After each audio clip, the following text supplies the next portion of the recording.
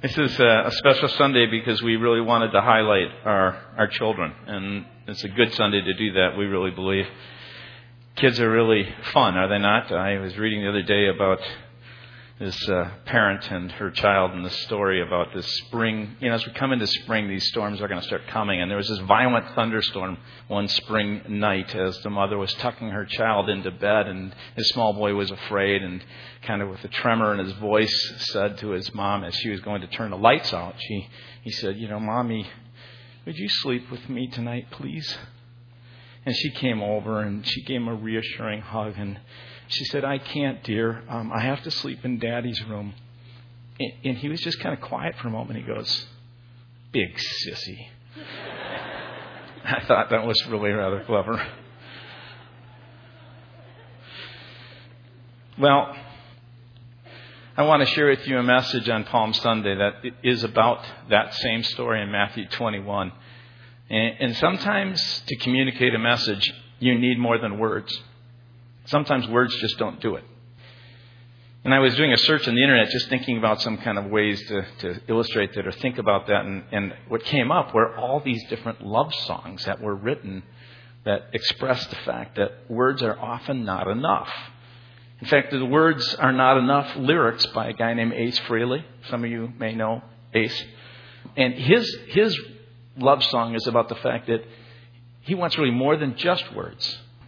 The words are good, they express a lot, but he also wants that love shown. And he says, "Can't stop tossing and turning at night. It gets harder each day. Fighting with this feeling inside, you can swear that you love me by every star in the sky. But when you're close to me, you get that look in your eye, a burning feeling you just can't disguise. Words are not enough to make me feel like a man in love." Well, anyway.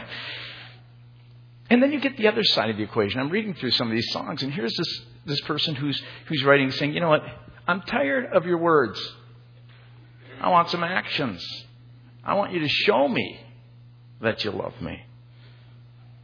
So P. Nyland and A. Carlson write this song. "I think I heard about 1,000 times or more. Don't you bother wasting time. You're telling me you're so much better than before. But I find it hard believing until you prove me wrong. If you really want my love, if I'm all you're dreaming of, you may find it tough because words aren't enough if you want my love." That's the cry of someone that says, I'm tired of just words. You can tell me all you want. You can even bring me the flowers with the words. But I want some changes in your actions. And then the group extreme. More than words. What would you do if my heart was torn in two? More than words to show you feel that your love for me is real. Well, when you think about it, what I find interesting is I was processing this and thinking about this story of Jesus riding in on this colt. He says nothing. And then I began to think about it.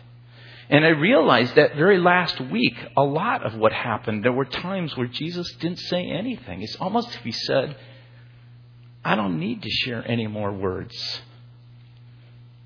I'm just going to start to demonstrate this." So it's just undeniable. So on a cross he hangs.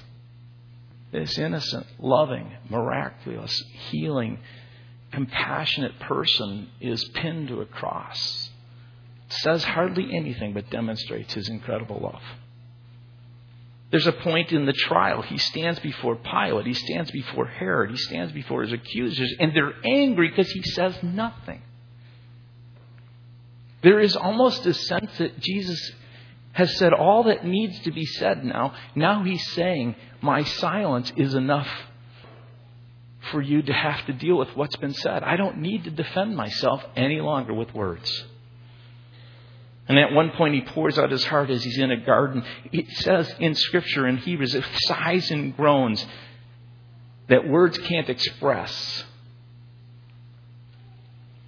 And then he enters Jerusalem, what we're talking about today, saying nothing. Yet in his actions saying everything. Everything as he humbly rode into this town on a donkey. And so on Palm Sunday, Jesus spoke, yet saying nothing. I want us to think about what was it that was said. If we were to give words to this action of Jesus coming into town on this colt, what was he saying? And the message is really pretty simple. Palm Sunday is what I call an acted out parable. We forget that Jesus did not only claim to be a rabbi teacher, he did not only claim to be the highest of priests for his nation. He did not just claim, in one sense, to be a king. He also was a prophet. And so what Jesus did in Palm Sunday was very common for what a prophet would do often. He would be given a message by God, and this message would be given. And God would say to the prophet, I don't want you to say anything. I want you to grab people's attention by more than words, but by some actions. And so you read through all kinds of different prophets, but I'll just give you some of the larger named prophets. Isaiah, at one point, is given a message.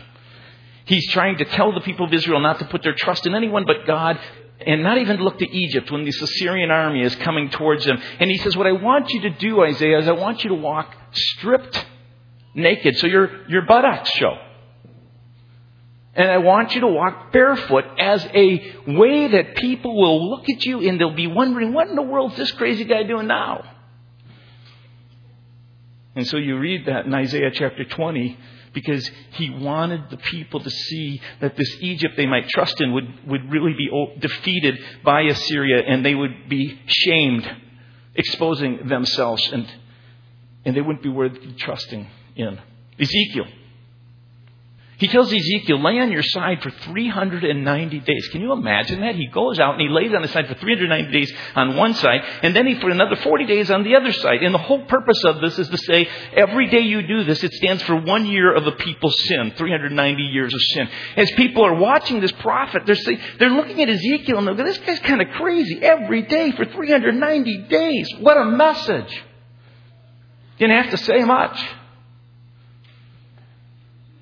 And Jeremiah, God tells him, I want you to tell the people they're going to come under the slavery of another people. And so I want you to build a yoke out of wood. And you take this yoke and you put this yoke on your neck. And I want you to walk around with this yoke and wear it on your neck so that when people look at you, they're kind of going, what in the world is this guy doing? And the message will be loud and clear. And so Jesus, the prophet, enters Jerusalem riding a colt, the foal of a donkey, doing just like what other prophets had done. He didn't need to say one word. By his riding in on this donkey, he was saying everything that needed to be said to those people. In fact, chapter 21 of Matthew, the very last two verses says, the whole city, when they saw him come in, they were stirred and they asked, who is this? And isn't it interesting? Often he's called a rabbi or a teacher. Their answer is this. This is Jesus, the prophet from Nazareth in Galilee. So Jesus knew this was a time for more than words. In the spirit of a universal love song, knowing that words aren't enough, he acted out this message. And he said the first thing is this. The very first thing this acted out message said to these people, and it was loud and clear to them, is that your king is here. This king that you've been waiting for, this king in the line of David, this king that you've been praying about, this king that you've heard and read about through all the prophets is here in your midst right now. And you may hear from time to time that Jesus didn't claim to be a king. He didn't claim to be the Son of God. He didn't claim to be the Messiah. It's just nonsense. Because Scripture is very clear. You can't read this with the eyes of someone who comes with a Hebrew mindset and not see that he was saying this. We don't think of kings today. We think of CEOs and presidents and superintendents and people who have kind of that authority and power that, when they call you into their office, you get a little bit nervous. If you're not supposed to be called in, possibly. Jesus was claiming to be a king who had ultimate authority and power, not just over the nation Israel, but over the whole realm of the universe. He was claiming to be a king over your hearts, my heart. And so as he comes in, it's very interesting that Jesus was making this very clear. You have to realize that he planned this message. He thought this thing through. I take time to think through these messages. You may not think so at times, but I really do. I think through and prepare months in advance, and then as the week comes closer, and then on that week I give lots of time to it, and I try and put it together in a way that will make some sense. Jesus, for the 3 years of his ministry, I think was praying and preparing and planning for the day that he would come into Jerusalem and he would make this statement so crystal clear that no one could deny that he was claiming to be your king, your life leader.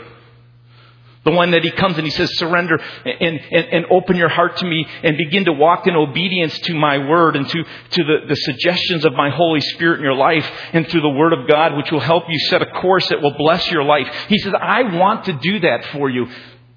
It's time to give up being your own king. It's time to recognize there's someone in a higher authority, someone in a place that wants to lead you and guide you and loves you and wants to bless you. And so he comes in with this very thoughtful, prepared mind.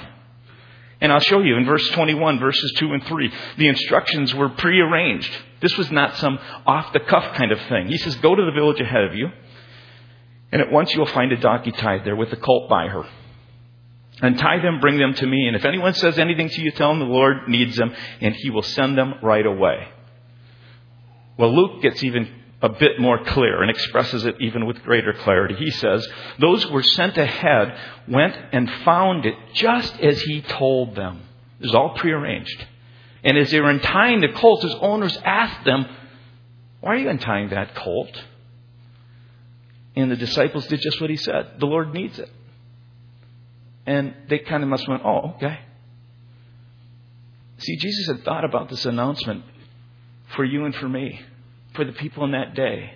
As he entered in, he wanted to make it clear that this was no accident, no last-minute creative idea. It's not done on a whim. It was purposeful and intentional. And even the instructions, as you look at this passage of Scripture, were prearranged. And then note the prophecy.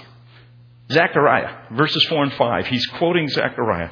This took place to fulfill what was spoken through the prophet. This was a prophetic word that the people would have known in their day. They were looking for the king who would come and save them from Rome. So their eyes and their ears were peaked and in tune with what they were looking for. And they wanted this king. So that Matthew makes it very clear that Jesus had actually thought this through. Jesus knew that he was fulfilling the prophecy. Say to the daughter of Zion, says Zechariah, see, your king comes to you, gentle and riding on a donkey, on a colt, the foal of a donkey. Jesus left no stone unturned. He knew that through his life, he would fulfill prophetic words. And he didn't just do it accidentally. Just like he put the instructions in place to go get that colt, in the same way he knew that when he walked in, he would be fulfilling the word that these people knew that was going to be spoken of the king to come. And he was saying, here I am.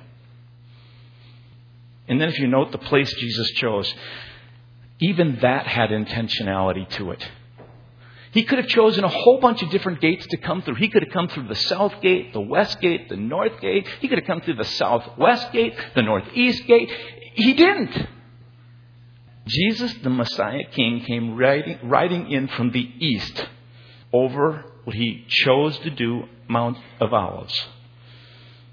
Zechariah predicted that's where the king would come riding on a colt. And in fact, in chapter 14:4, just a little bit further in Zechariah, he writes, on that day, his feet will stand on the Mount of Olives east of Jerusalem. A prophetic word that Matthew doesn't contain or put in here, but the people knew. And then note the timing of this message. Not only were the instructions prepared, not only was it fulfilling prophecy, not only the place that he was coming from as he came from the east pointed to the fact the king is here. The timing of when he did this was significant. He knew exactly this was the right day in which to do this. It was Passover. And many people were present from all over Israel. And they were coming from many different cities to Jerusalem to celebrate the Passover. That incredible ceremony of celebration of freedom and liberation of the people of Israel, who, when God through Moses led them out of Egypt and through the sea and gave them the commandments and the laws and through the wilderness brought them to this promised land. This was the day they were all coming to celebrate. One Roman governor, about 30 years after this event, prior to Jerusalem being sacked by the Romans, He took a census of the lambs slain in Jerusalem during the Passover, and he estimated there were about 250,000 lambs slaughtered,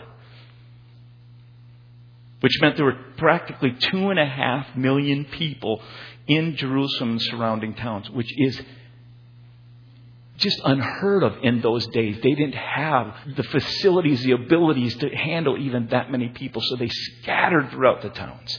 And Jesus knew this was significant because the Passover was the time when the people, for years and years and years and years, were waiting for the new king to come. So everything's in place.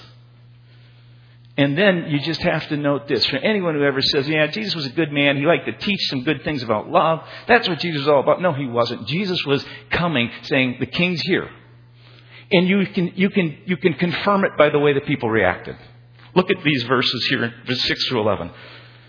The disciples went and did as Jesus had instructed them. They brought the donkey and the colt, placed their cloaks on them, and Jesus sat on them. And then he says, a very large crowd spread their cloaks on the road, while others cut branches from the trees and spread them on the road. And the crowds that went ahead of him, and those that followed, they shouted, Hosanna, which in the Hebrew is a word of praise that you would use for a king that would say, save us, Son of David.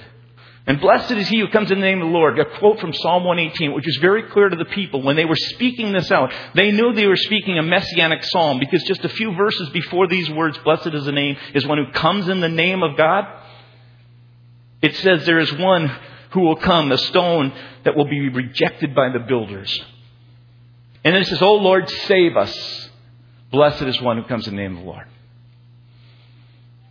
And then they say it again, save us, Hosanna in the highest. And when Jesus entered, the whole city was stirred. Their reaction was very clear. As they spread cloaks, they took palm branches and they spread them out before him. And to understand this, you need to know that was a very common way people would respond when the king would approach, or when they were announcing a new king. In fact, if you go back into the Old Testament,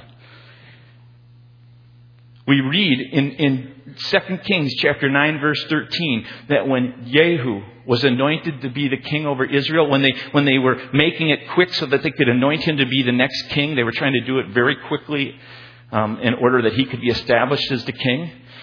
Verse 13 of 2 Kings 9 reads, the people suddenly and quickly took their cloaks and spread them under him and on the bare steps, and they blew the trumpet and they shouted, Jehu is king.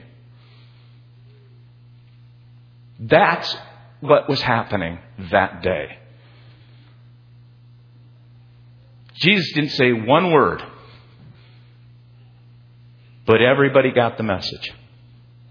It was clear by their reactions. It was clear by all that Jesus did that he was standing before all the people. He's standing before all history and time. He's standing before the whole universe. He's standing before you today, and he's saying, the king is here. And what's your relationship to him in your heart? Have you ever said, King Jesus,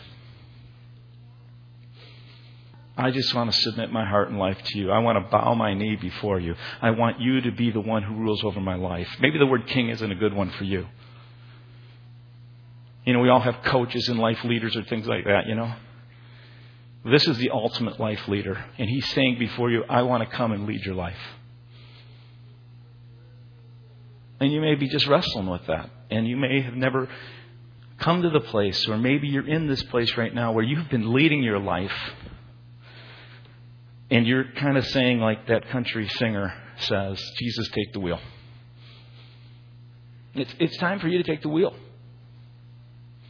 I've been driving my life and I've been trying to do this, and as a result of it, things are not working well in my marriage.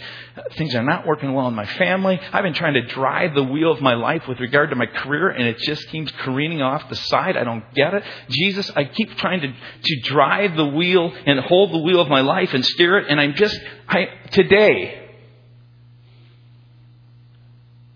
I'm going to ask you to take the wheel. I want you to be king. And then, as you go on, here's what I also think is really wonderful about what Jesus has to do here and say. As I was preparing this, the king is here, and here's what he says. This is really crucial. And my kingdom has come.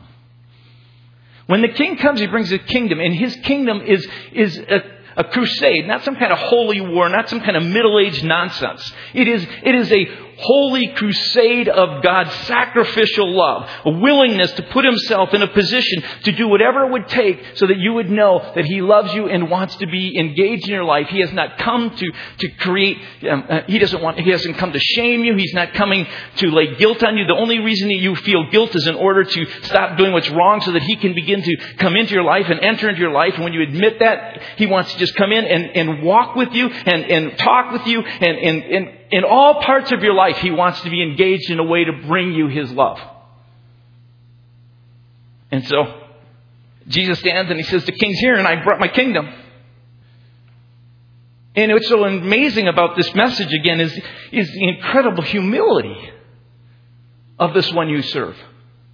He's not some pompous, arrogant boss who stands over you, lording their power over you, making you cower in fear because they want to make you do the things that give them a sense of just weird pleasure. That's not our God. He's so humble. In fact, the message is so clear. That's why we read in verse 4 and 5. It says Matthew, he basically leaves out even the words. In Zechariah 9:9, the words are also in there that he's just and victorious, or he comes just with salvation. It's this idea, not only is he a king who is humble, but he's this king who's great and mighty. But Matthew purposely leaves it out in order to emphasize these words. Look, the Lord your king comes to you gentle, meek, meaning he has all the power in the world to make you stop doing what you're doing right now, or to make you do something that you think, well, I don't know. He has all the power in the world to force your will. But he doesn't. Because he's gentle and he's meek and he's humble. And he treats every person with respect. And he comes to them and he woos them and draws them and desires for them to know how much he cares for them and loves them. And then it tells us that he not only comes humbly, but he comes with peace. If you read Zechariah 9 and just go one more verse past what he quotes here, verse 10 says, I will take away the war horses from Jerusalem, and he will proclaim peace to the nations. Merrill Tenney, in the Dictionary of the Bible, states that kings most commonly, when they would ride into a city, especially a city that was in rebellion, a city that was standing in rebellion against them, they would come in on this huge war horse in order to let the people know that he was in control and in charge. And he would come with the army behind them in all its color. But when a king was riding into a town and a village and he was proclaiming peace and he was saying, I want relationship with you, and it's not that I've come to overcome you, to make war against you, but I've come to be in right relationship with you, he would ride in on a colt, the foal of a donkey. And that's what Jesus does. He comes to this rebellious people and he says, guess what? I have come here to bring you peace. And then the last is very clear to the people that he came with sacrificial love. I mean, I'm amazed at the courage of Jesus Christ and his incredible love in the light of all the consequences that were before him. He had predicted his agony. He knew he'd be tortured. He knew that he would be stood up against these people and accused. He knew that he would face death. He knew they aimed to kill him. He knew all these things. He knew all this stuff, yet in complete gentleness and humility, he came still riding into the city saying, I want peace. I want to walk with you. I'm asking you to submit and surrender your will to me. And he acts one more time out of unconditional love. He reaches out one more time in grace and says, I have come to you in order that you can just come before me and repent and turn, and I will walk with you. And he acts this out as he walks in on this donkey. Walks through the rest of the week to a cross. And what amazed me when I put this together is that there are times and occasions when words just aren't enough. There are times you have to truly be thinking about what do you do in order to act out in unconditional loving ways towards someone else what they need to feel. Where you begin to start thinking, how do I show this person love that they will feel? There are some times when it's not just words are not enough, but people are tired of hearing words. I really believe in many ways we live in a Christian, almost post-Christian age here in this country, where people have heard the message of Christ. They've heard people standing and shouting out and holding placards, and they've heard all this, and they're tired of words. And there are people around you. I'm not talking about crowds. And I'm talking about people who work next to you. People who live next to your home. There's people that you maybe go to a fitness center and work out and get to know. Or maybe people at school. Or kids that you know at school. Or parents of kids that you know at school. I could just keep naming the different places. There are individuals that God has placed around you that He's asking you to think about not just words, but how do you act in ways that cause them to go, why are you doing this? What is this about you? And it may not be one or two actions. It may be 10 years of a life of living where you unconditionally love an individual. And so as we kind of end this service and this message, I just want to ask you to think about it for a second. What are areas that are in your life right now? Is there a person? Is there a place? Is there an occasion where God is saying, just like Jesus walked in and He acted out a message of incredibly humble, sacrificial love, offering peace, that He's calling you to do that? Let's pray. Father, thank you. Palm Sunday, this day that you came and you said through your Son, Jesus, the King's here, and you have brought your kingdom, a kingdom full of power and mercy and grace and humility, and you have called us to live that way, to walk that way, to talk about it, to speak about it. But God, there are times when you're saying, more than words, I'm asking you to be quiet and just act this out.